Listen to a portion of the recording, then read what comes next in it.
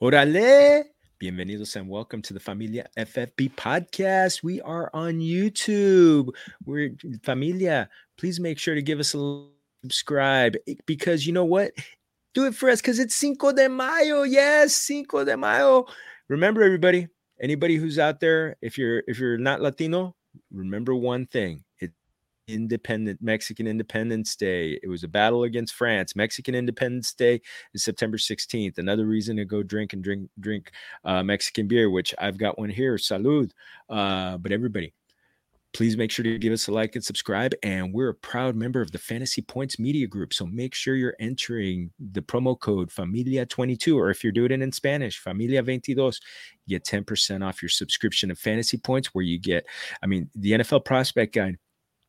We're going to be talking about rookies right here, and you're going to have some of the best analysis anywhere from NFL Films. Greg Cosell, he's still dropping some great content from some of the best fantasy minds anywhere. You got John Hansen, Graham Barfield, Scott Barrett, Joe Dolan, Tom, Wes Huber, and amigo of the show, Edwin Porras. You get strengths, you get weaknesses, you get transition to the NFL, you get everything. You get the subscription to fantasypoints.com, where you get some of the best analysis in season, where, for redraft, DFS, everything. You've got it all. So again, Familia22, Familia22.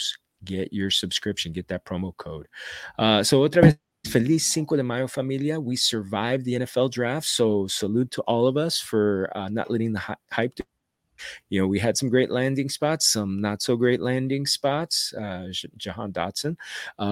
So I thought I'd bring in a couple return guests, some buen amigos of the show who have been nails on their draft coverage. Starting out, I'm not shy, familia, about saying that I have voice envy from a few people, and this is one of them. He's maybe the 101.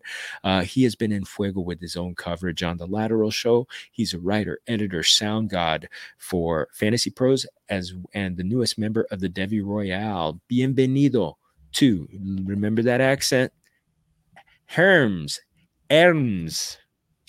CC. Hola. Yes. Oh, dude, thank you so much for having me on this show. So much to go over. Man, the whole draft. 3 days of just a whirlwind. Crazy stuff. And honestly, even some of the undrafted free agents, like the rookies signing those deals after the draft. So much to go over. So much to go over. I'm so excited. Oh, gosh. So on fire.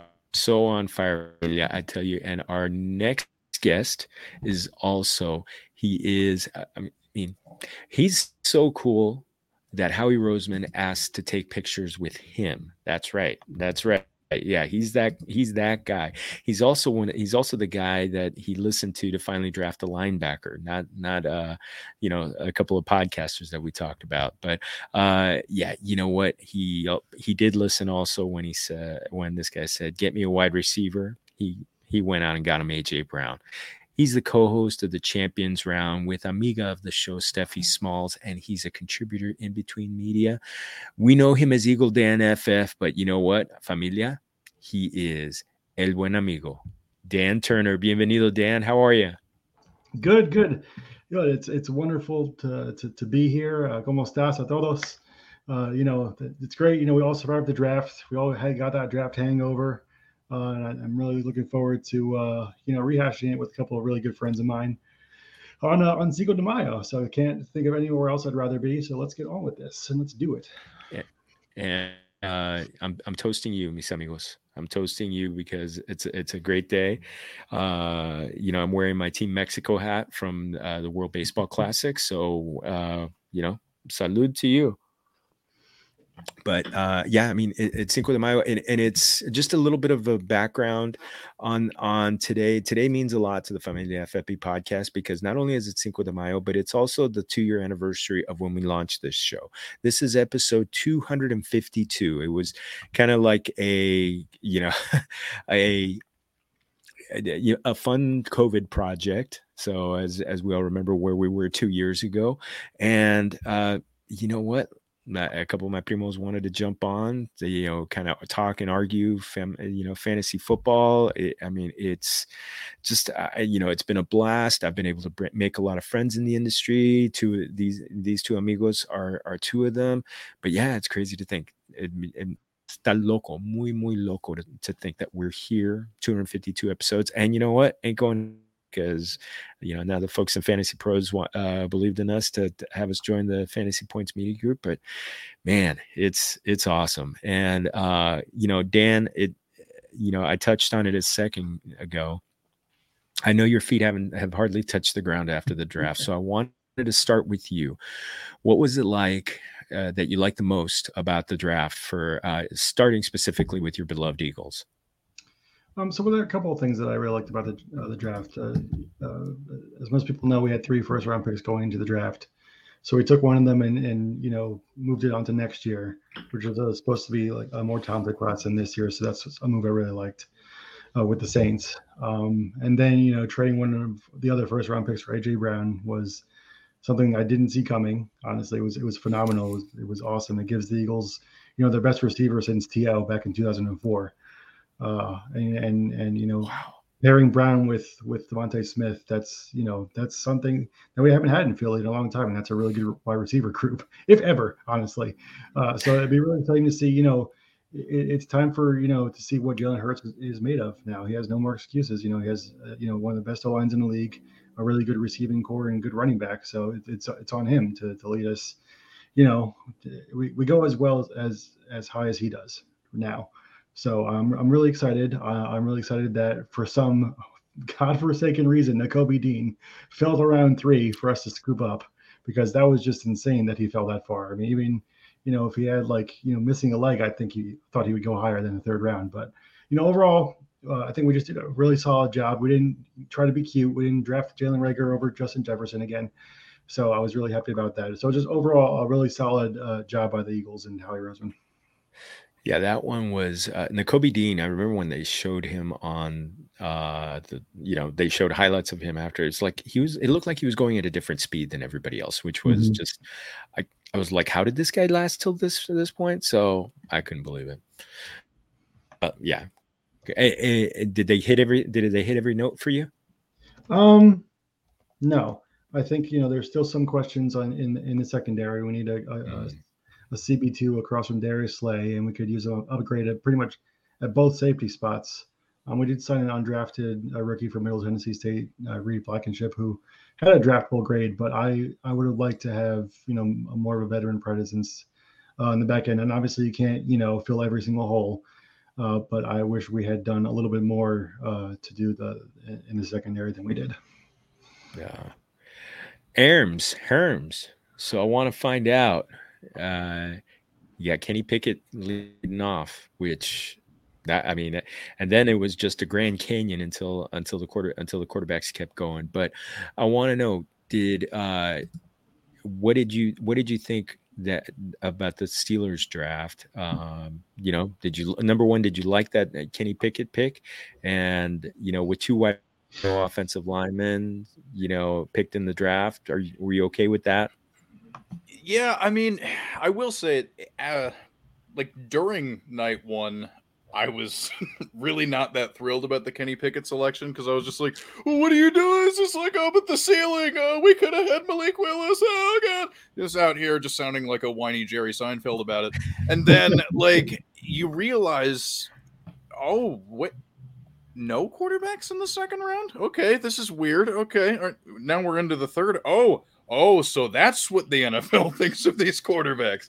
And I'm not gonna question their judgments. I mean, all 32 of these teams have entire staffs of people whose only job it is to watch these players, evaluate them, and you know what I mean? So if Kenny Pickett is the one that was worthy of a 1st round pick, then who am I to question the NFL? At that point, I'm like, okay, I get it. Whatever, totally fine.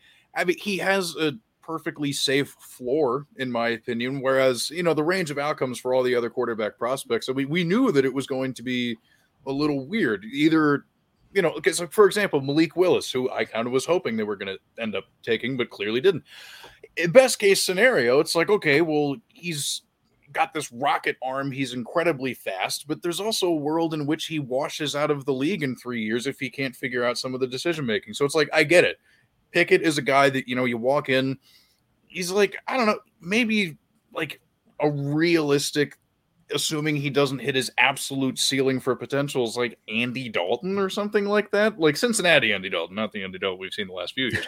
But like, like that's not bad, And I think honestly, my favorite part of the draft is like not only George Pickens but also Calvin Austin. I mean, like the receiver core is something that I was really hoping they were going to be able to address, because after Juju Smith-Schuster left and after Ray McLeod left and James Washington ended up moving on, and especially it's something that I think a lot of fantasy football diehards get, a little messed up in their head. It's just like, well, what did they need some of that for? I mean, they got Deontay Johnson, they got Chase Claypool. It's like, yes, but it's a wide receiver core. It is a core of players, because after that, I don't know. Like, I gotta say, and we're gonna talk about it as we, keep going on, but like George Pickens specifically, that selection just, it's so on brand for the Steelers to take a chance on a guy like that, and I am absolutely here for it. And just to wrap up my thoughts, at least as far as the offensive line stuff goes, I feel okay with how it was addressed in last year's draft in terms of guys that were going to take time to develop, and then also some free agent acquisitions, including James Daniels, formerly of the Chicago Bears. He should be fine. He's a guy that I think very highly of. He's still incredibly young for somebody that's been in the league for 4 years. So it's like, I think it's a long-term solution for the offensive line. It's not something that needed to be fixed right now, right away, but enough steps have been taken to the point where, I mean, the defense was already really good. They made some good signings to bolster that, and all the draft did was just make the offense better. So I'm here for it. I think Pickett has a good chance to possibly beat out Mitch Trubisky in camp for the starting job. And if not, maybe by November or something, we get to see what the rookie has in store. That's probably, I mean, I'm very intrigued by him, and we'll talk about him in a second because of where he's falling in rookie rankings is just, ay Dios mío, it's plenty local. Mm-hmm. But you know what, we got a couple bits of news that I'd love to get your guys' reaction to it. First, Hopkins getting a 6-game suspension for PEDs. Who do we see stepping up to kind of take a more prominent role? Is it going to be Hollywood, Rondell Moore, Zach Ertz, AJ Green? Yeah, Dan, you got any ideas on this one? Yeah, I do. Well, the obvious answer is obviously Hollywood Brown, because it was fortuitous that they traded for him, and then like 5 minutes later, Hopkins goes out, so he'll easily be the number one receiver there. But I think someone that that was actually just drafted was Trey McBride, and that's someone that isn't being talked about a lot. But I think that he could actually be the biggest beneficiary about this, because you can start him right away. You can have him and Ertz on the field at the same time. He's really the most athletic tight end in the draft. So I think that with the draft capital that he got and how high they picked him, and I was surprised because they had just re-signed Ertz to a pretty decent deal, and then to still go ahead and take McBride, it tells me that they have a plan for him. They have a plan to get him on the field early, and not having Hopkins is probably accelerates that, and he gets on the field even earlier than we probably thought. You got any ideas, Herms, on this one? I mean, we saw it plenty when they were both at Oklahoma in college. I mean, Kyler Murray and Hollywood Brown. I mean, we already know it works. So I don't see why anything. Well, I mean, obviously it's been a few years since they played together, but like, yeah, I mean, they were great once upon a time. Like the fact that there's already a working relationship between the two of them. I mean, I can't imagine so much time has passed from when they last played together and now that they don't like the physical rapport and being able to read what the other person's doing. Like, I don't know, it's just like, like if I go over to one of my buddies' house that I used to be in a band with, like a few years ago, like if we sit down, pick up our instruments and start playing one of our songs, we're going to remember how it goes. You know what I mean? Like, yes, it's been a while, but that's still drilled into the back of your brain there. I think it'll be perfectly fine. That trade. And like you said, Dan, I mean, like, honestly, just like the timing, just like it's unfortunate, especially because, I mean, I'm beginning to get a little bit concerned about how much longer Cliff Kingsbury has his job, because, it's been a lot of, start the season super well and then things kind of just fall off. And it's like, oh, gosh, well, what did they, I mean, everything they had to do to even bring in Kyler Murray, because you had to flush the Josh Rosen pick down the toilet. You had to completely, revamp the offense, do all this stuff. I mean, like time's, kind of running out for you there, buddy. I mean, hey, you gotta get this show rolling. But before I'm not going to go too much deeper into that. But all that aside, Hollywood Brown, just excellent addition for that offense, excellent addition for Kyler Murray, and hopefully that makes him happy enough to want to show up to camp. So, I don't know. I do love the Hollywood Brown pick, and you guys nailed it. I think it's going to be him. I don't see anybody else. I will say Ertz did have a good connection with him for part of the season, so he might get some of that underneath stuff that might have gone to D Hop. So I'm looking for that one a lot. A couple of undrafted free agents, UDFAs. Carson Strong going to the Eagles. Dan, what's thoughts on that one? Is that one intriguing? That one just happened today. Yeah, that was a bit of a surprise. I didn't. One, it was a surprise that he wasn't drafted at all. I feel like even if as Herms mentioned, a lot of teams were down on these quarterbacks. The fact that he wasn't even worth a 7th round pick by somebody is really surprising. I think that if we all know about his knee problems, how his knees basically held together by duct tape at this point in life. But if medical gets cleared, you can bring him along. You have Minshew, you have Hurts. This guy he has the talent to be a starting quarterback. He does. In terms of talent alone, he can throw it all over the field. He's a good decision maker. He has to transition from the air raid offense of Nevada to like the pro game. But I think this is a situation where you can bring him along as a number 3. And when he's ready, if you need him to get him, I'm not saying he has a chance to be like an All Pro or something because he was undrafted, but as far as shots taken on quarterback, which as we all know is the most important position in the league, there's nothing wrong with taking a shot at him as the number 3 quarterback and see what he has to offer us.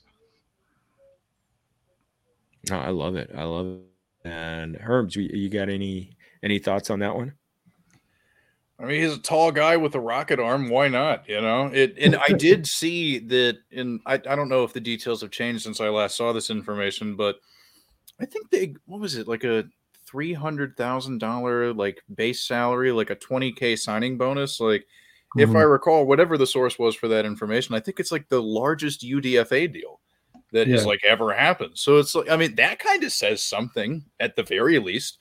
It could be interesting. I mean, we see these types of players, every few draft cycles where it's just like, you understand like the prototypical size, the prototypical arm, and then, the rest is so much up in the air. And most of the time, these guys don't achieve very much. But, I mean, there's something to be said for a player that can work his butt off to be able to stick around holding a clipboard for the next however many years. So, I mean, even if that's all he ever does, I mean, like, that's a paycheck. That's success. So, Chase Daniel, Matt Moore, those guys. Exactly. So it's like, hey, you know what? Like, more power to him. I don't know that he ever becomes a starter, but and it's something that I like to say all the time, especially when it comes to like fantasy football stuff. Like, I love being wrong because when I'm wrong, it means that a human being has achieved their dreams and they are successful. So, like, there's nothing better in the world than being wrong about a football player achieving their dreams. So, like, more power to him. I hope it works out. Awesome. So, next one is Justin Ross. I mean, another player with injury concerns, and some doctors have said that he shouldn't play, and the Chiefs took a chance on him, which makes me just fired up about the possibility. And I mean, he's someone that we could be talking about tonight. He is in the top 50 on rookie rankings on Fantasy Pros. What, Herms, what are you thinking on that one? Could you take a late round flyer on him?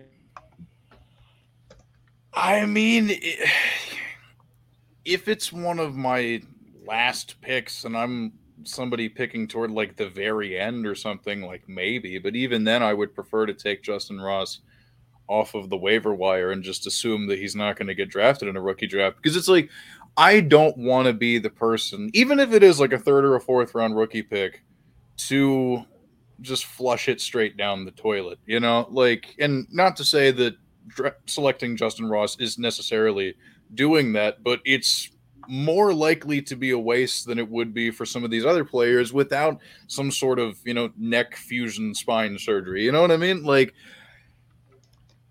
it's either going to go super well or he's never going to do anything. Anything in between, I don't know if there is anything in between, to be perfectly honest. The range of outcomes really is that big because of the severity of the injury. Like, I, heard whispers that there were some teams that would even be worried about the liability for letting him play football if anything happened to him. It's true of every athlete that you're only one hit away from your life changing, but when you have that much of a greater added risk already baked in, I don't know. He's such a curious case. I'm probably not going to touch it. That's just my thing. But I don't blame anybody who does, because, there were certain times there. And it wasn't even just that. I mean, I think, he had COVID that kept him out for, a vast majority of one season. And then I can't remember what the other injury was. But, it's not the only thing that's ever kept him off the field. But if he's anything like he was when he was catching passes from Trevor Lawrence, a couple of years ago, 3 years ago, whatever it was, like, dude, I mean, this guy, when everything's right, he's a baller. So we'll have to see. We'll have to see. How about you, Dan? Are you apt to take a chance on him? No. And I'm not a doctor or whatever, but I don't think that he should play. I think that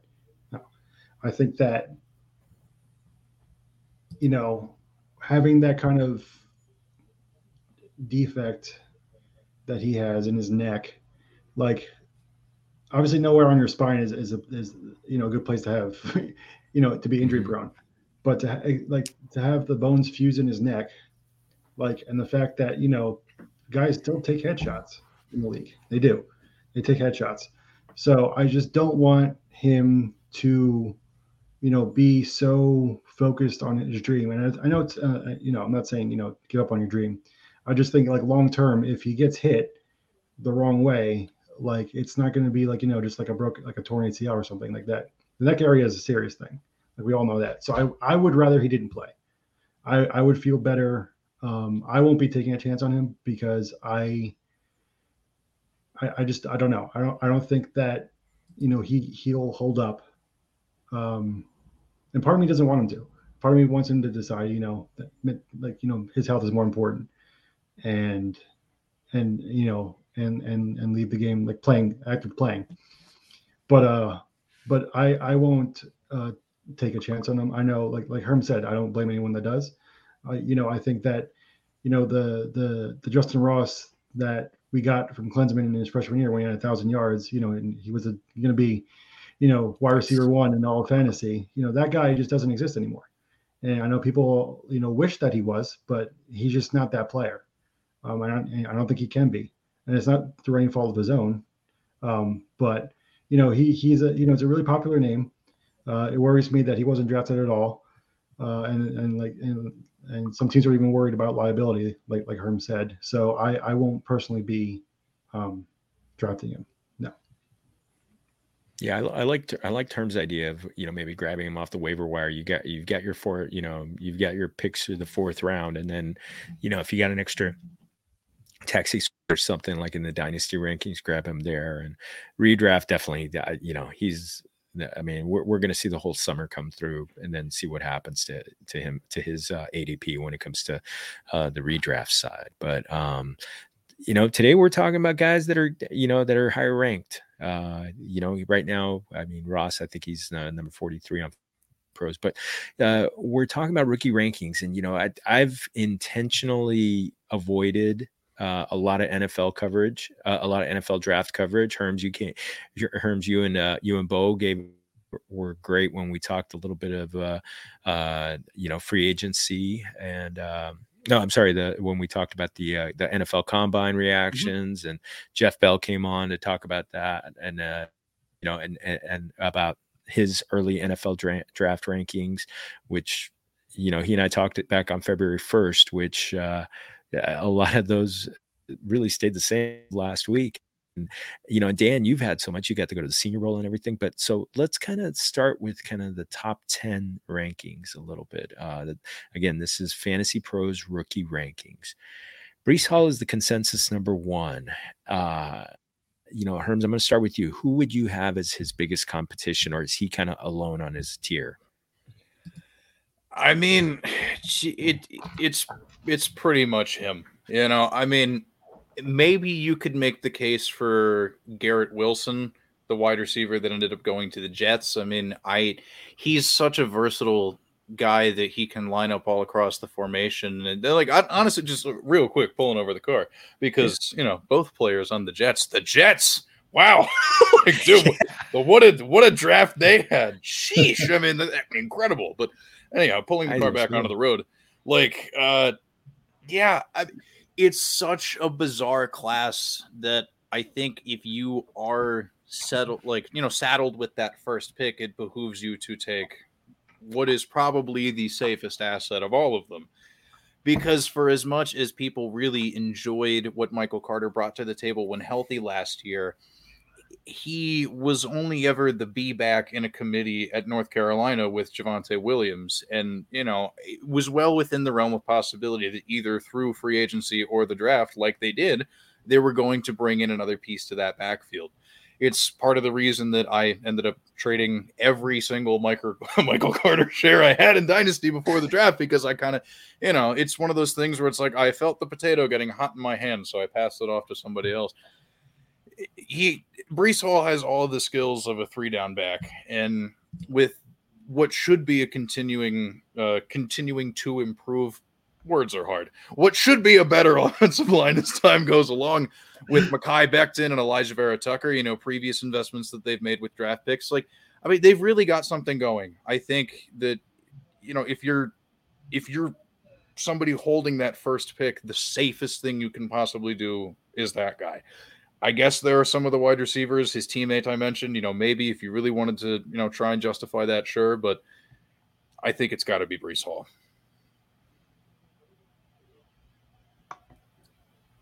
Oh, no. You're muted. Okay. Now it worked. Now it's working. Dan, who do you see as Brees Hall's main competition? Probably Treylon Burks. I think that shipping AJ Brown out of there and then immediately taking his replacement with the same pick. I think he has the least amount of competition for targets in that offense. Drake London is someone too, but he has Kyle Pitts. Burks is already probably the best receiver on the Titans offense. I know Robert Woods is there, but he's getting older. He's coming off an injury, so I think that with Burks there and they took Willis, so Burks and Willis can, if Willis makes and they grow up together and they have that connection. I think that I would agree that Brees Hall is the one, but his biggest competition, I would take Burks at one if I had to. I love the Burks talk because you're right. I mean, because when the NFL season comes around in September, Robert Woods is going to be about 10 months past his own ACL injury. So, I mean, that's kind of like at the very, very early part of when they might be ready. So he might be out, and Treylon Burks might be running unopposed for several weeks. So that's a great one. I had Wilson just because of the fact that if Zach Wilson takes that major step forward that sometimes quarterbacks take when they are the real deal, I think between him and Elijah Moore special. But I love the takes. I love the takes all along. I mean, Brees Hall is going to be is so good, but it's one of those things that, when you're talking about dynasty, to have one of those receivers that could be around for a long time, just too special.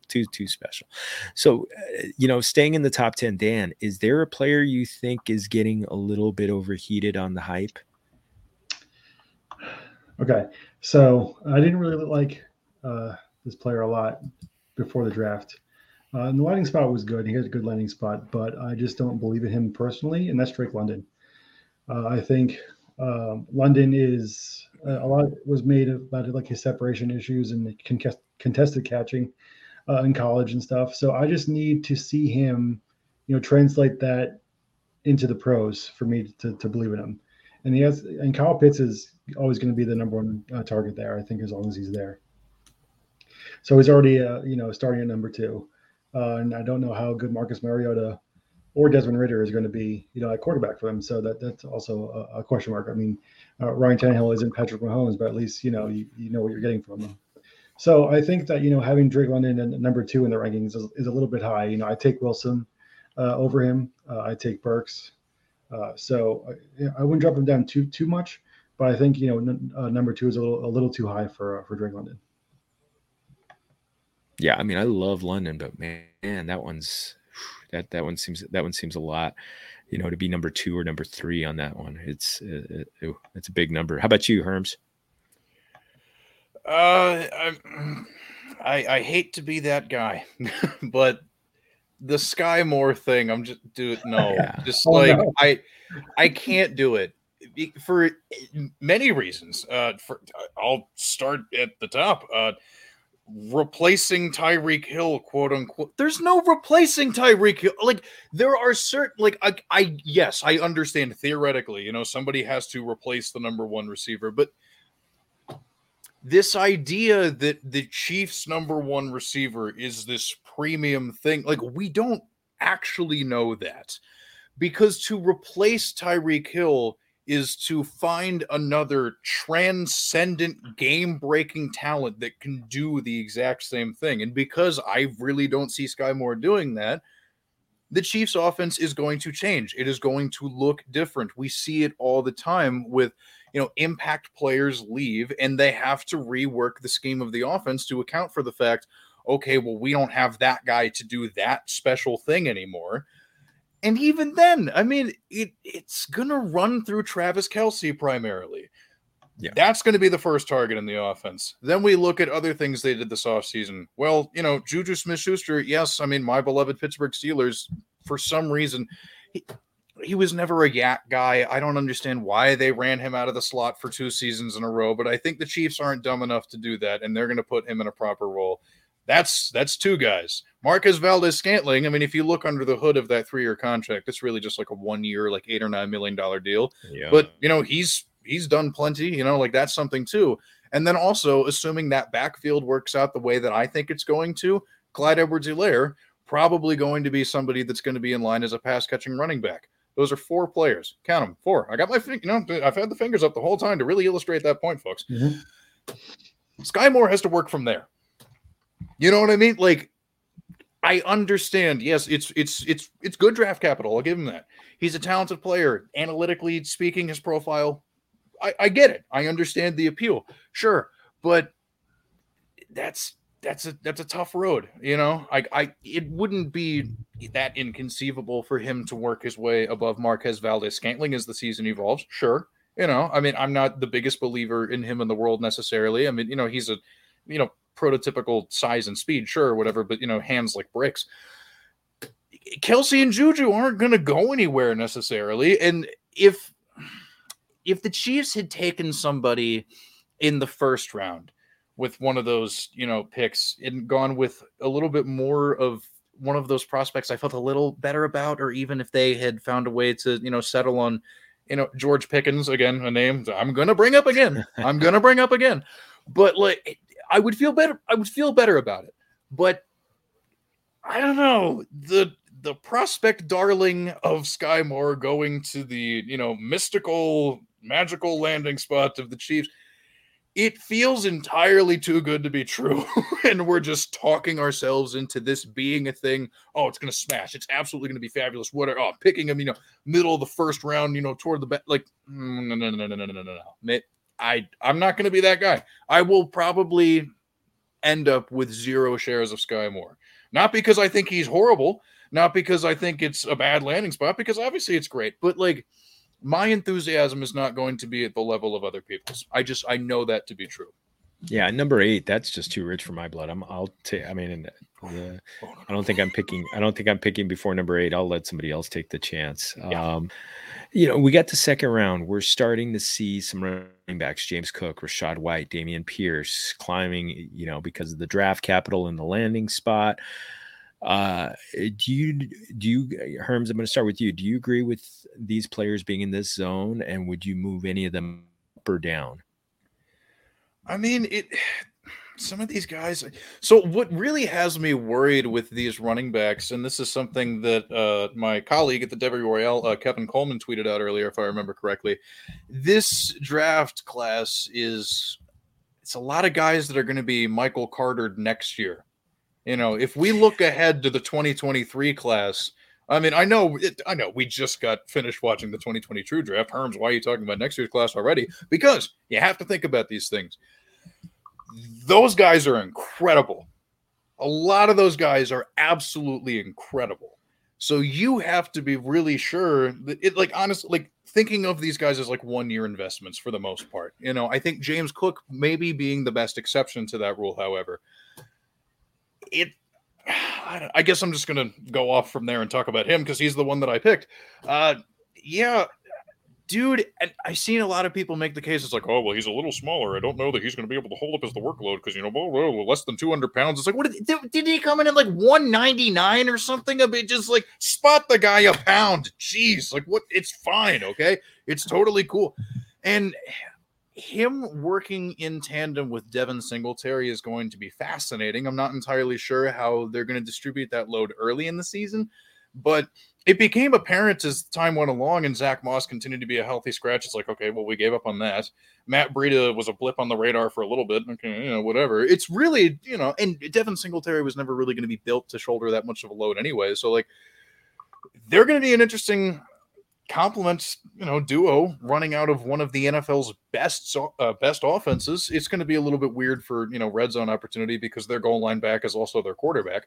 But, I mean, I feel best about him of any of them. Also, let's not forget his brother's pretty good. The Cook genes. Newsflash on that one. Yeah, hey, breaking news. They're something's going right in that gene pool.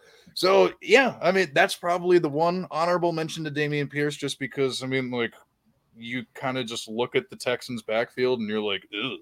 So probably wouldn't be that hard for him to carve out opportunity, and opportunity is everything. Volume is volume, and volume is king. But my long-winded answer, the only one that I really feel good about having more than just a 1-year impact would be James Cook. Love it. Yeah, he's about the same size as Austin Eckler. How about you, Dan? Well, Herms, teed this up for me pretty well. I'm going to go with someone that I watch at the Senior Bowl, that he easily the best running back at the Senior Bowl. Someone that I really like, and as Herms mentioned, he goes into the backfield where his primary competition is, a 37-year-old Rex Burkhead and Marlon Mack, who has one leg, and it's Dameon Pierce. He goes into a really good situation where he can go in and immediately, compete for snaps. I mean, there's really nothing in front of him that should stop him from starting, honestly.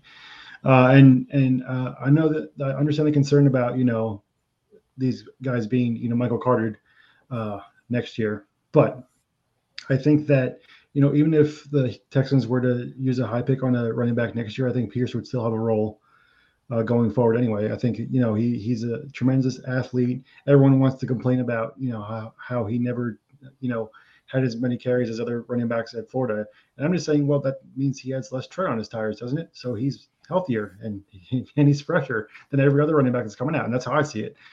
So I think, just because he didn't do it at Florida doesn't mean he can't. I think that, he was pass blocking better than some offensive linemen at the Senior Bowl. So pass blocking is how you get him on the field as a rookie, and he's going to do that. So, and that's something that we have to consider too. He can catch the ball. He has good vision. So I really expect him to be up there come draft time, and to have him at 16 in tier 4 is a little too low for me. I made him probably higher on him than other people, but I'd move him at least 5 spots higher. I'm with you. He is one of my, after Hall and Walker, I think I might have Pierce as my next favorite guy, because he's just because of the opportunity, and I love his running style. Love his running style. I think it's the friend of our amigo of the show, Bo McBrayer. He compared it to Marion Barber, and I just right on. Just right on. Mhm. I don't love the one thing I don't love. I think Rashad White might be a little overheated because I think Leonard Fournette's going to be in a he's going to be the lead caballo, the bell cow running back in that one. I think that just might be, too much. I think he might be coming down a little bit. But one guy who I don't know if it's right if he's coming down, if he could come down.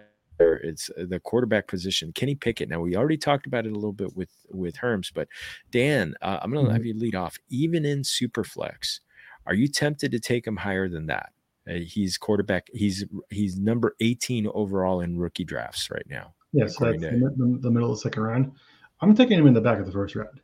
I don't know what everyone is doing here that he's lasting until the middle of the second round in Superflex.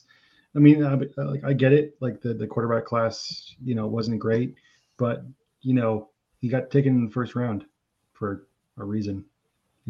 So it's he steps in and just look at this. He has Najee Harris, Chase Claypool, Deontay Johnson, Calvin Austin, George Pickens, Pat Freiermuth, all those guys.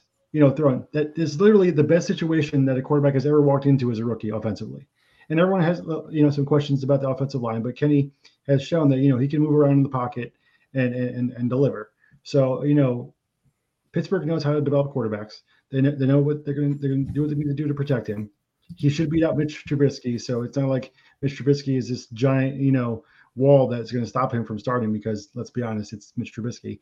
So I don't, if you're going to tell me that I'm going to, be able to get Kenny Pickett in the middle of the second round, I'm drafting him every single draft I'm in, every single one, and thanking people and saying, all right, cool, see you later. That's a gift. He should be at the very least a late, 110 to 112 first round pick at the very least. And the fact that he isn't is just insane to me. Insane. Ooh, I'm getting all overheated down here on the other coast. How about you, Herms? You want to clean up on that one? Yeah, and we talked a little bit about it before we hit the record button on this show, so I'll just kind of reiterate a lot of those points with less colorful language. We did this last year. The Mac Jones, we did this. We did, and it was like, oh well, the ceiling's not very high, and it's okay. Well, he got first round draft capital, and the biggest difference this time is that Pickett was the only one with first round draft capital. Let alone the only person to be selected within the first 2 rounds. Okay, 2. Not just 1, 2. It is, oh my God. And not even just him, but honestly, all of these quarterbacks, just like the cost being so low because people are so afraid of it. They're all values. Whatever. In Superflex, this is the cheapest opportunity you have to acquire a quarterback. After this, it is incredibly expensive dealing away draft capital with future picks just to be able. I mean, you probably have to send, a couple first rounders just to be able to get like a middling QB2 for your Superflex team. Why on God's green earth would you not take the only person who got day one capital? You're insane if you pass up on that opportunity. Kenny Pickett is a screaming value, and if people want to, overlook it and just have him fall, fine. Let them make that mistake, because I guarantee you, if we have this same conversation looking at it a year from now, we're going to see a lot of people being like, "Oh, Dios mío, why did because it was just I can't do it. I can't." And Dan, like you said, I mean, even without screw it. Even with my homerism at play, I know how good the Steelers offense is. Yeah. I know how good those pieces are. And, we look at what some of these, and especially, Deontay Johnson over the course of his career, look at what he was able to do with, Mason Rudolph, Duck Hodges, and 2 years of a noodle-armed senior citizen throwing him the ball. I mean, we got a young guy that can actually move around. Okay, if I remember correctly, Matt Canada, when he was, offensive coordinator at University of Maryland, he tried to recruit Kenny Pickett. This is not somebody that the offensive coordinator is unfamiliar with.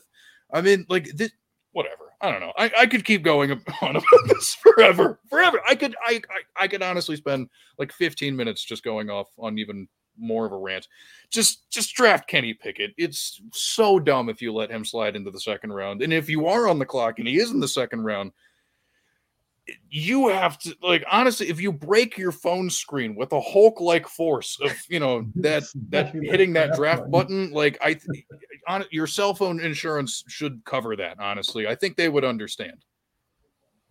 And I tell you, yeah, I can't see why he's going to last into the second round. I really can't, especially in a super flex draft. The way quarterbacks are just so valuable. No, I can't. No. But and then there's the other quarterbacks that went in the 30 range. You got Malik Willis, Desmond Ridder, Corral. I know Herms, you're a big fan of Matt Corral there in that range. I'm taking flyers. I mean, Malik Willis at number 24. I'm grabbing him because Tannehill is going to be, he's 2 years from free agency. He's a free agent after the 2023 season. Next year, he could be, if Malik Willis, if they see enough in him, I think they could trade him because quarterbacks are being traded in these guys. I mean, Herms, I'm going to start with you. I mean, are these guys screaming values right now? Jumping off what we talked about with Pickett just now. I mean, unfortunately for me, being the lone man on Corral Island, he went to the worst possible situation. Because I mean, honestly, like Matt Rule, in terms of just the uncertainty of the fact that Matt Rule is like clinging on to his job for dear life, and at like the minute. And I'm sure it's going to be week one. The minute Sam Darnold does something stupid and turns the ball over, whatever, that crowd, of people, in Carolina, they're going to be chanting, just throw in Corral, see what the rookie can do. It's such an untenable situation. I mean, like theoretically, if Matt Rule does end up getting fired, they make a interesting coaching hire or whatever, and the new regime decides they want to, pick up where, Rule left off in the development of Matt Corral, that could be kind of cool. But like if Rule loses that job, whoever comes in after them, they have no obligation or connection to Matt Corral. So like that is what makes that one a little tricky. But Willis and Ridder are fascinating to me, particularly due to the fact that, we know what Tennessee is. We know the type of offense that they like to run. And then we look at Atlanta, Arthur Smith, the former offensive coordinator in Tennessee, it's just like these are very, similar type situations, similar type styles. And when we look at, Ridder and Willis, and we look at the two starting quarterbacks of these couple teams, Tannehill and Mariota, it's just like, well, these are like the perfect guys to be able to sit these players behind to learn from. Like, that's the cool part, whether or not Ryan Tannehill actually wants to, teach Malik Willis, that was a fun video. But like, because I was so unsure about Desmond Ridder in the pre-draft process, but one of my things was, just like he's toolsy. It's clear that he's a very good athlete, and it seems like he plays with a lot of heart. I thought Tennessee was going to be a really good landing spot for him, but I mean, like going to it, it's NFC Tennessee. That's what Atlanta is. You know what I mean? Because it's basically going to be the similar enough scheme and whatnot. They're both in great situations to be molded as toolsy guys sitting behind two quarterbacks who made it in the league, having to figure out how to overcome being toolsy. Like sure, honestly, wherever they end up going, just take a shot. Because if they don't work out, all you're doing is spending like a late second round pick. It's, like once you get out of the first round of a rookie draft, I mean, the hit rate on your draft picks aren't, it significantly drops off from that point anyway. So it's just like, yeah, it's quarterback. It's the most expensive position after, the rookie draft. So take the shot now. If it doesn't work, no harm done. So Dan, we got Sam Howell going off at number 36. We haven't talked about him. He's at Washington right now. Mm-hmm. Is he worth taking a flyer on? Intriguing. He's got the legs, but love to hear your thoughts. Really depends on like if you're like in the third round. Yeah, I'd take in the super flex. I'd take a shot. I mean, why not? Like to Herm's point before, this is the cheapest you're ever going to be able to get a quarterback.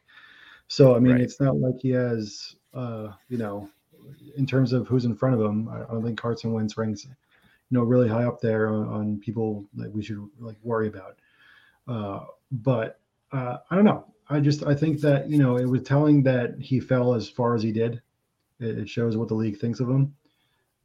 So that does concern me. I thought that he would go, he wasn't my favorite quarterback coming out, but I did think he would go a little higher than he did, a lot higher actually. So the fact that he didn't do that, it gives me pause. But like I said, if it's like in the third round sometime, and then I'm taking, lottery tickets, I might as well, take a shot at him and then see if he hits. Then great, then I have to worry about quarterback. Yeah, and he's got the Konami code with him. I think he was up around 1,000 yards rushing last year because he had to run for his life a lot of times when his receivers weren't open. So, and he has to he has to be who has been traded by each of his last two teams in the last 2 years. So, the track record is there that there could be an opportunity now. So, we'll see.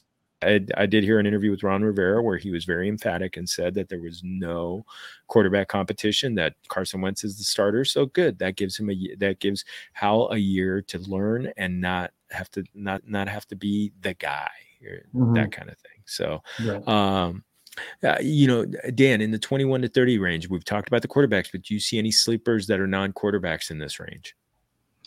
I like Khalil Shakir, who went to Buffalo. Yes. I think that they have Crowder, and Diggs and Davis, but I don't think they're really married to Crowder. I think Shakir's skill set works really, really, really, really well with what Josh Allen does at quarterback.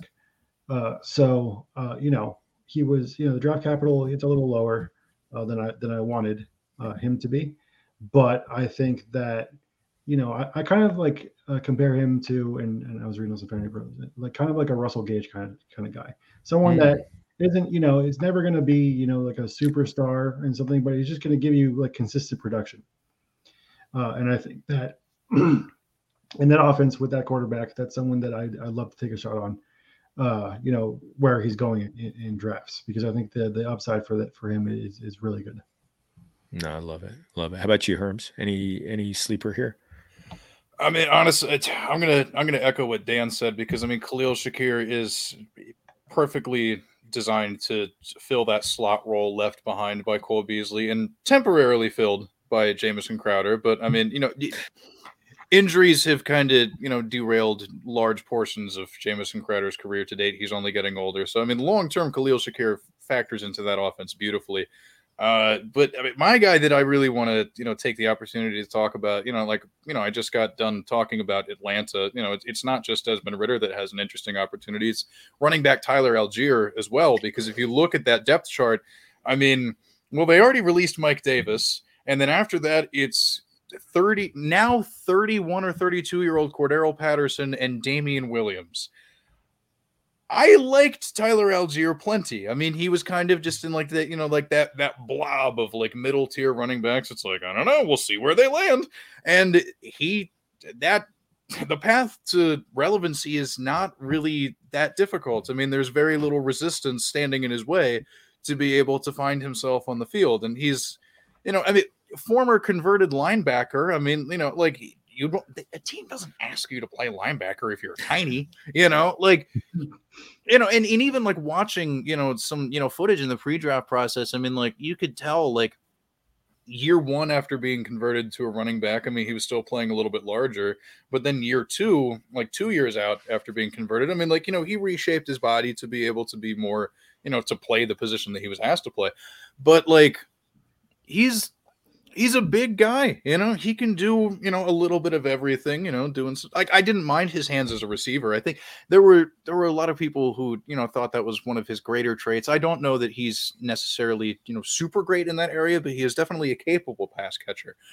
And, with that scheme that they run, you're going to need a bigger guy to be able to barrel through some folks. So, like, I could definitely see Algier being pretty good. Although I won't say, just a little foreshadowing, he's not the only guy I feel really good about in terms of somebody that can just waltz right in and maybe find relevance in a running back room. But I digress. I will save that for later. All right. Well, I love Jalen his opportunity. He's number 23. The Cowboys don't have Amari Cooper anymore. You got Michael Gallup coming back from an ACL injury. Really, it's it's CeeDee Lamb and then a couple other guys, but I know that James Washington's in there. But Tolbert, productive receiver at South Alabama, I think he's got an opportunity ahead of him to go forward, get some extra touches. Herms, let's go to number 31 to 40. Elijah Mitchell was going in this range last year, maybe even less. In here, who is intriguing to you? I mean, I really like Jelani Woods a lot. He's somebody that I talked about a lot before the draft, and him landing in Indianapolis. I mean, like, it's just kind of like a weird carbon copy of Mo Alley Cox. So, like, I don't know, that could be interesting, But I mean, I don't know. I gotta be honest, this is not a range of players that I feel particularly good about. It's littered with prospects that I thought would be interesting. It's the flip side of the Algier coin. Like, there are guys here that I'm like, well, if they go to the right spot, this could be kind of neat, but I don't really know that a lot of them did. I know it's kind of antithetical to the point of the question, but I will just volunteer the information of, like, Tyler Beatty going to Baltimore. I was just like, okay, well, we saw what happened I got duped by Justice Hill. Okay, like, I remember that time. It was not that long ago. So just, like, remember how that felt, and then kind of just apply the same logic here. Pierre Strong Jr., I thought I loved him. I really did. But I mean, like, New England, I mean, because if I remember correctly, like, he wasn't even the only running back they drafted. So it's just like, that's going to be frustrating. And then, like, I don't know, like, the next running back I'm, like, super enthusiastic about, honestly, doesn't appear on the Fantasy Pros list, I think, until, let's see, 69. So, like, that if that tells you anything, I won't talk about him here because it's not within the range that you had outlined. No, go ahead, talk about him, dude. Abram Smith, another converted, like, played running back in high school, did very well in the state of Texas, goes to Baylor, converts to linebacker, changes back, doing whatever. He's a running back again. I'm a little surprised that his college teammate got drafted and he didn't. Like, that was weird, and Dan, you were down at the Senior Bowl. I mean, like, you got to see a little bit of Abram Smith. I mean, like, yeah. I know, like, we talked about it when you came on my show, and, like, I don't know, he was impressive enough. I kind of figured he was going to get drafted, but, like, going to the New Orleans Saints, I mean, like, geez, anybody who, watched Thanksgiving football last year I know I'm one of these people. I trusted it. I was like, Tony Jones. Okay, we'll see how this goes. Horrible. And then, like, Mark Ingram's, getting close to, I mean, like, AARP is probably mailing him a lot of, little catalogs and stuff. So it's like, behind Alvin Kamara, it is wide open. And, like, I get that it's a UDFA deal. It's nothing particularly inspiring, but, like, Abram Smith, dude, I'm willing to, like, we were talking before about, kind of like, Justin Ross. Maybe that could be an interesting thing that you could use with your last pick. On my last pick in as many of the drafts as I'm going to be in is probably going to be Abram Smith if I can help it. Love it. Dan, kind of to sum up the next question, I mean, is there any, kind of feeding off of what Herms was saying, is there any later round guy after, 40s and 50s that you're really, really kind of intrigued by? A couple of guys. I'm just going to name two. One is Cade Otton in Tampa. Ooh. I think that, there's a good chance that he's going to, whether or not Gronk comes back is a big question. But, they lost Gronk so far. They lost O.J. Howard. And Chris Godwin's banged up. So there is a chance for him to, not start, but, like, receive some playing time early. So I love to see, how he does there. And then the other one is Isaiah Pacheco, the Rutgers running back. He went to KC, which we all know. Everyone goes crazy when everyone gets drafted to KC because it's like the Eden of fantasy football. But but I really enjoy watching him. I saw him a lot. I went to every Rutgers home game, unfortunately, and I saw him play there, and he was a really good back. The Rutgers offense was just horrendous. They didn't have a quarterback. So I think that I think it was a shame that he didn't get drafted as high as maybe he should have been. But I think he definitely has the talent to make some noise in that backfield. That after CEH, there's a couple of guys, but I think that give him a little time in the offense, and he can surprise some people. No, I love it, and I love the last name Pacheco because it's a Latino name. So we need, we don't have a lot of representation in the NFL other than kickers and occasional offensive linemen. Thank you, Anthony Munoz, Hall of Famer. Herms, this one's for both of you. Is there any player you're targeting in every draft? George Pickens, wide receiver now of the Pittsburgh Steelers. Oh man, and honestly, it was so awkward that they had Chase Claypool go out there to announce that pick, because I was just like, how does it feel to read the name of your possible eventual replacement? And I've seen a lot of people talk about this, and I think that there are a lot of fair arguments to throw out there for why the pick was made, because it's just like, Trent Baalke ruining the wide receiver market. I mean, who knows what's going to end up happening with Deontay Johnson as he is now walking into the last year of his rookie deal. I feel pretty optimistic that the team's going to re-sign him, though. I mean, he's worth $20 million a year is not too much for Deontay Johnson, in my humble opinion. Everything that I've seen out of watching him, I mean, I referenced it earlier. I mean, everything he's been able to do so far in his career with that level of quarterback play shows you exactly how good he could be, assuming that Kenny Pickett ends up being something really good. So there's that. But the Steelers have that type of receiver they like to take. We've seen it time and time again. Over the course of my entire lifetime watching the Pittsburgh Steelers, I know the type, they go for those guys, little taller, but they got that speed. They got that, going for them. But then also they're not afraid to take chances on some guys that have some red flags, And, worst case scenario, honestly, assuming because there's there's plenty of, highlights or I don't know, maybe lowlights of George Pickens, just fighting dudes in the end zone and just as soon as the ball is snapped, just pushing a guy on the ground and just, kind of, getting all macho with it. But worst case scenario, it's Martavis Bryant, which was still somebody who had flashes of relevancy in Pittsburgh there for a little bit. So you're not going to get burned too bad if that ends up happening. But assuming he can, get things worked out for him. I mean, geez, it was a little bit of a, lazy kind of, scouting the helmet comparison by a lot of people, including myself, but I'm going to stand by it. If you squint, you can see a little bit of AJ Green, that's something that's pretty interesting. And also, tying it back full circle. Oh, look at me. Oh, wow, I'm good at this. Wow. Kenny Pickett, with the whole maybe realistic middle ground for his career being in Andy Dalton. I thought Andy Dalton and AJ Green were pretty darn good there for a while in Cincinnati. Honestly, fitting two players together in this offense that can do that type of work. I mean, honestly, what's not to like? Yes, I understand the risk is involved, but if it works, I think Claypool is the likeliest to move on of the bunch because, this idea is Pickens is just going to replace Deontay Johnson and then it's going to be Claypool. And it's Pickens and Claypool don't really work as the duo in that system. Schematically, it just doesn't make a lot of sense. I don't understand where people really drew that conclusion from, but hey, I'm not going to tell anybody how to live their life.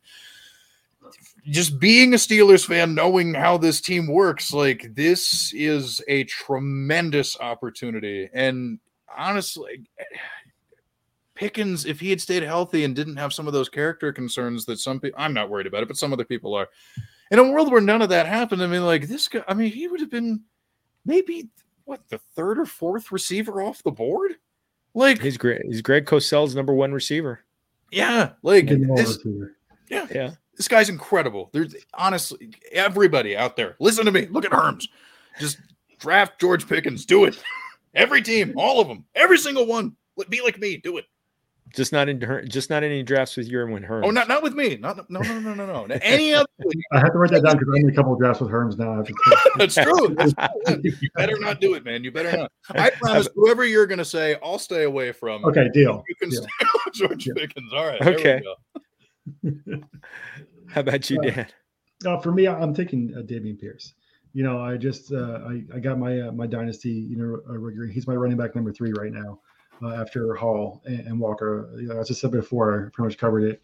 It goes into the best situation for a running back. There's no one really realistic to seed work to in that offense. Davis Mills is developing. They drafted Mechie to go along with Cooks and Collins. They drafted an offensive lineman in Kenyon Green. So they're investing in their offense. So I'm really excited to see, what that looks like, going into year 2 with Davis Mills. So I'm definitely going to pick Dameon Pierce literally everywhere.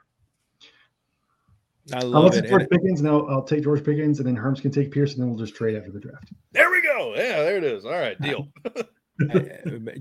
Bless me, my brother, mis hermanos, for I have sinned. I actually passed on Pierce in our 20-team dynasty league at number 15, and I took Desmond Ridder instead because I thought there was going to be a run on quarterbacks, and it's 20 teams. Quarterbacks are pretty important. But man, friend of the show, amigo of the show, Sam Wagman did not wait. I don't think he waited 2 minutes to take Pierce right after me. So I know he's going to owe me some beers in Canton for giving him that gift. So mine I'm not going to elaborate because Herms, you already gave a great Tyler Algier. That's the one. Number 2. And if I could still get him at that point, I think that's too good. That's too good a price. And I think I've already heard him, Dan, just previewing a question that we still got coming up, is he's a target in 0 RB. So, and I mean, yeah, that one, but, so speaking of which, Dan, who are you targeting as you are one of the gurus of 0 RB in my world? Thankfully we talked about a couple of these guys. So I'm definitely, targeting Algier. Especially where he's going in these drafts. If he's going as low as the 27th ranked guy, then that's like a smash for me there. Obviously, Dameon Pierce, going where he's going as well. And then one other guy that we haven't really talked about a lot is Amir White. Oh yes, the Raiders, declined Josh Jacobs' 5th-year option. It probably isn't like the best move for right now. But if I'm running, a 0 running back, then I'm definitely gonna, a lot of people are scared away by having Jacobs in front of him. But realizing, he had a 4.40, excuse me, and he was behind James Cook at Georgia, so he wasn't as active as we might have liked to be. And speaking, a lot of people are comparing him to Michael Carter, which is funny because we were talking about Michael Carter before. But if you can get that type of guy in the draft, as long as he's going as well, that's another guy where I'm taking a shot at him and seeing where he ends up in the depth chart starting next year after Jacobs leaves. Awesome.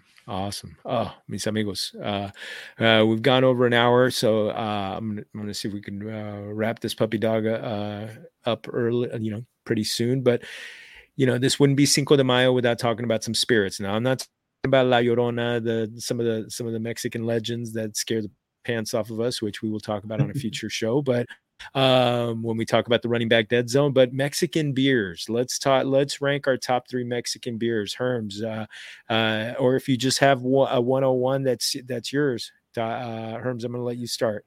Oh, geez. Well, I mean, not only is the beer good, but Pacifico commercials also have the music of explosions in the sky.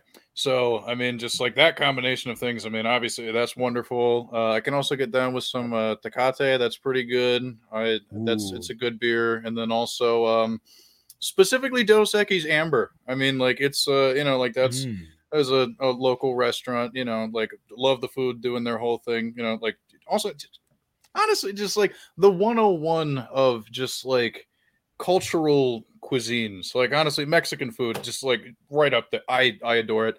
But yeah, I will sit down, I will order a glass of the Dos Equis Amber and just go to town on some tacos doing my thing. But like, yeah, those are probably my 3. Awesome. How about you, Dan?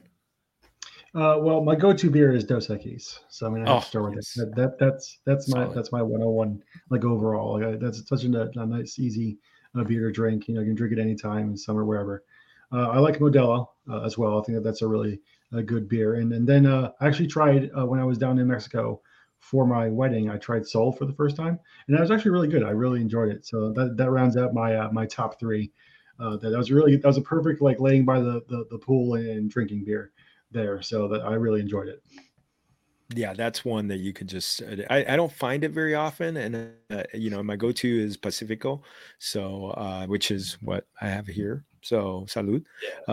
Yeah, and you guys mentioned Modelo. One out here, Estrella Jalisco, which is from the home state that my parents are from. So I love that. I love to sip that one. It's very similar to Pacifico and Modelo, kind of like the lightness, something that you could just drink all day when it's warm. But how about the tequilas? Dan, what's your favorites on the tequila side? All right, so for my tequila, I like. Let me bring it up real quick. So there's one I got a couple years ago. We're at a New Year's party or New Year's Eve party. And my friend actually bought this for me. I had never heard of it before then. It was a Rudo Technico. It was in this cool like luchador bottle. We all shared drink. It was nice and smooth, but it was strong. It was really strong. But I mean I loved it. It was perfect. I also like El Jimador Reposado. That's Yes. a nice smooth one. I like use that one, combining with the other things that goes down really easily. And then Don Julio Blanco. I mean, you can't go wrong with some Don Julio. I mean, if you're going to do tequila, you gotta mention that in there. So those would be my top three. I love it. I love it. Herms, you got any? My experience with tequila is being out with friends and somebody offering it as just like, hey, I'm gonna buy a round of tequila shots, and it's just like I never end up knowing what kind of tequila it is. I don't know. It could have been incredibly cheap. It could have been incredibly expensive. I mean, for all I know, I was usually already drunk by that point. So I gotta say, I've drank a lot of tequila, but my memory of what is not exactly there. So I will just say I don't know. Tequila in general is fine. It's a 101 right there. Dan, you mentioned Don Julio Blanco. I was at a memorial service over the weekend, and we polished off a couple of bottles of that, just sipping it, and it was. I still don't understand how I was able to function the next day. It was it was really good though. Just kept sipping it like in little doses. It was like, where did the two bottles go? And there's a Don Julio 1942, which if you could ever find, if I've only had it with people who had it where they just grab it from like the back, and that it's like, okay, we're only pouring this very, very small, and you just sip it. Don't shoot it, because that one's really expensive. And an old school favorite is Patron Silver. So one of my favorites. But yeah, those can't go wrong. Can't go wrong. I love the lighter side, but just the clear ones a little bit easier to sip on. Sometimes even on ice. You gotta love it. Well, mi amigos, this was a blast. Thank you for celebrating such a festive day, a great day in Mexico's history. Viva Mexico para arriba. Let's close up shop. What do you have to promote? Dan, we'll start off with you. All right, so I mentioned a little earlier, I just came out with my overall top, I think 30 dynasty rankings. I'm going to be doing, quarterbacks, running backs over the next couple of weeks. So check out that. We'll have a show every week. Every day is draft day with Steffi Smalls. So check that out as well. We have a great time. We actually did a rookie mock draft 2 rounds the other day, and all the fun stuff we're doing over at Champions Round. Gotta love it. Gotta love it. Yeah, you guys are killing it. They're doing a great job. Herms, mi amigo. CC, yes, of course. Well, you can follow me on Twitter at HermsNFL right there. It's on the screen. There you go. I tweet a lot of stuff. Sometimes it's about football, sometimes it's not. But if you just really want to narrow in on the football stuff, I contribute over at Fantasy Pros. That is where you can find my written work. Super fun. And even if I'm not writing, a lot of the photos, a lot of the editing work, I help other people contribute to their articles as well. So, honestly, just check out anything that comes out on that website. It's a fabulous place. Also, The Lateral Show. It is my podcast where, I kind of just yell and scream, kind of like, I did on this show, but I say bad words. So if you're interested in this type of vibe, but you really want profanity to go with it, I got you. And then check out the Devi Royale. I brought on as the new podcast producer. I'm bringing my engineering talents to the group, a bunch of really good guys over there. I mean, come on. You got Jeff Bell, you got Kevin Coleman, you got Christian Williams. I mean, like it's a good bunch of dudes. If you're into the college football side of this stuff and you really want to just increase your knowledge, because I mean, think about it. If you listen to shows like the Debbie Royale, you wouldn't have to do nearly as much cramming once the season is over to prepare for your rookie draft. So I mean, hey, it's a wonderful added benefit. So definitely check them out. It's a YouTube show as well. Find it wherever you can on Twitter at the Devi Royale. It's a super, super great thing. Yeah, that's what I do. It's how I live, man. Go Steelers, go Cinco de Mayo. Big fan of the holiday. I'm thinking about making some beef enchiladas. I'm not sure. I don't know. Ooh, because and also just very Sabroso. quickly, I want to say, I went out to Colorado to visit our friends Jen and Nate Paulveld. I got taken to this little local spot out in Denver, and I'll tell you what, the green chili out in Denver, I mean, you got to be prepared for that heat. But I mean, if you can handle it, and I'll tell you what, it's probably the best thing I've ever eaten in my entire life. I mean, I'll tell you, like I said, Mexican food 101, just like straight up. Enjoy the holiday. Make sure you consume as much of that goodness as possible, because there's no better food in the world. Yeah, Colorado, very underrated for Mexican food because, think about it. Colorado in Spanish is Colorado, red. So love it. Love it. Oh, yeah. Familia, otra vez. Thank you so much. And make sure, one more time, go to fantasypoints.com. So use that promo code Familia22, Familia22, get you 10% off on your subscription, including the NFL Prospect Guide to help you with those NFL rookie drafts. And again, make sure you're following me at Jorge Martin 17. Special thanks to Anchor for putting our independent podcast out into the Familia community. They got us on Anchor, on Apple, Google, Spotify, wherever you get it.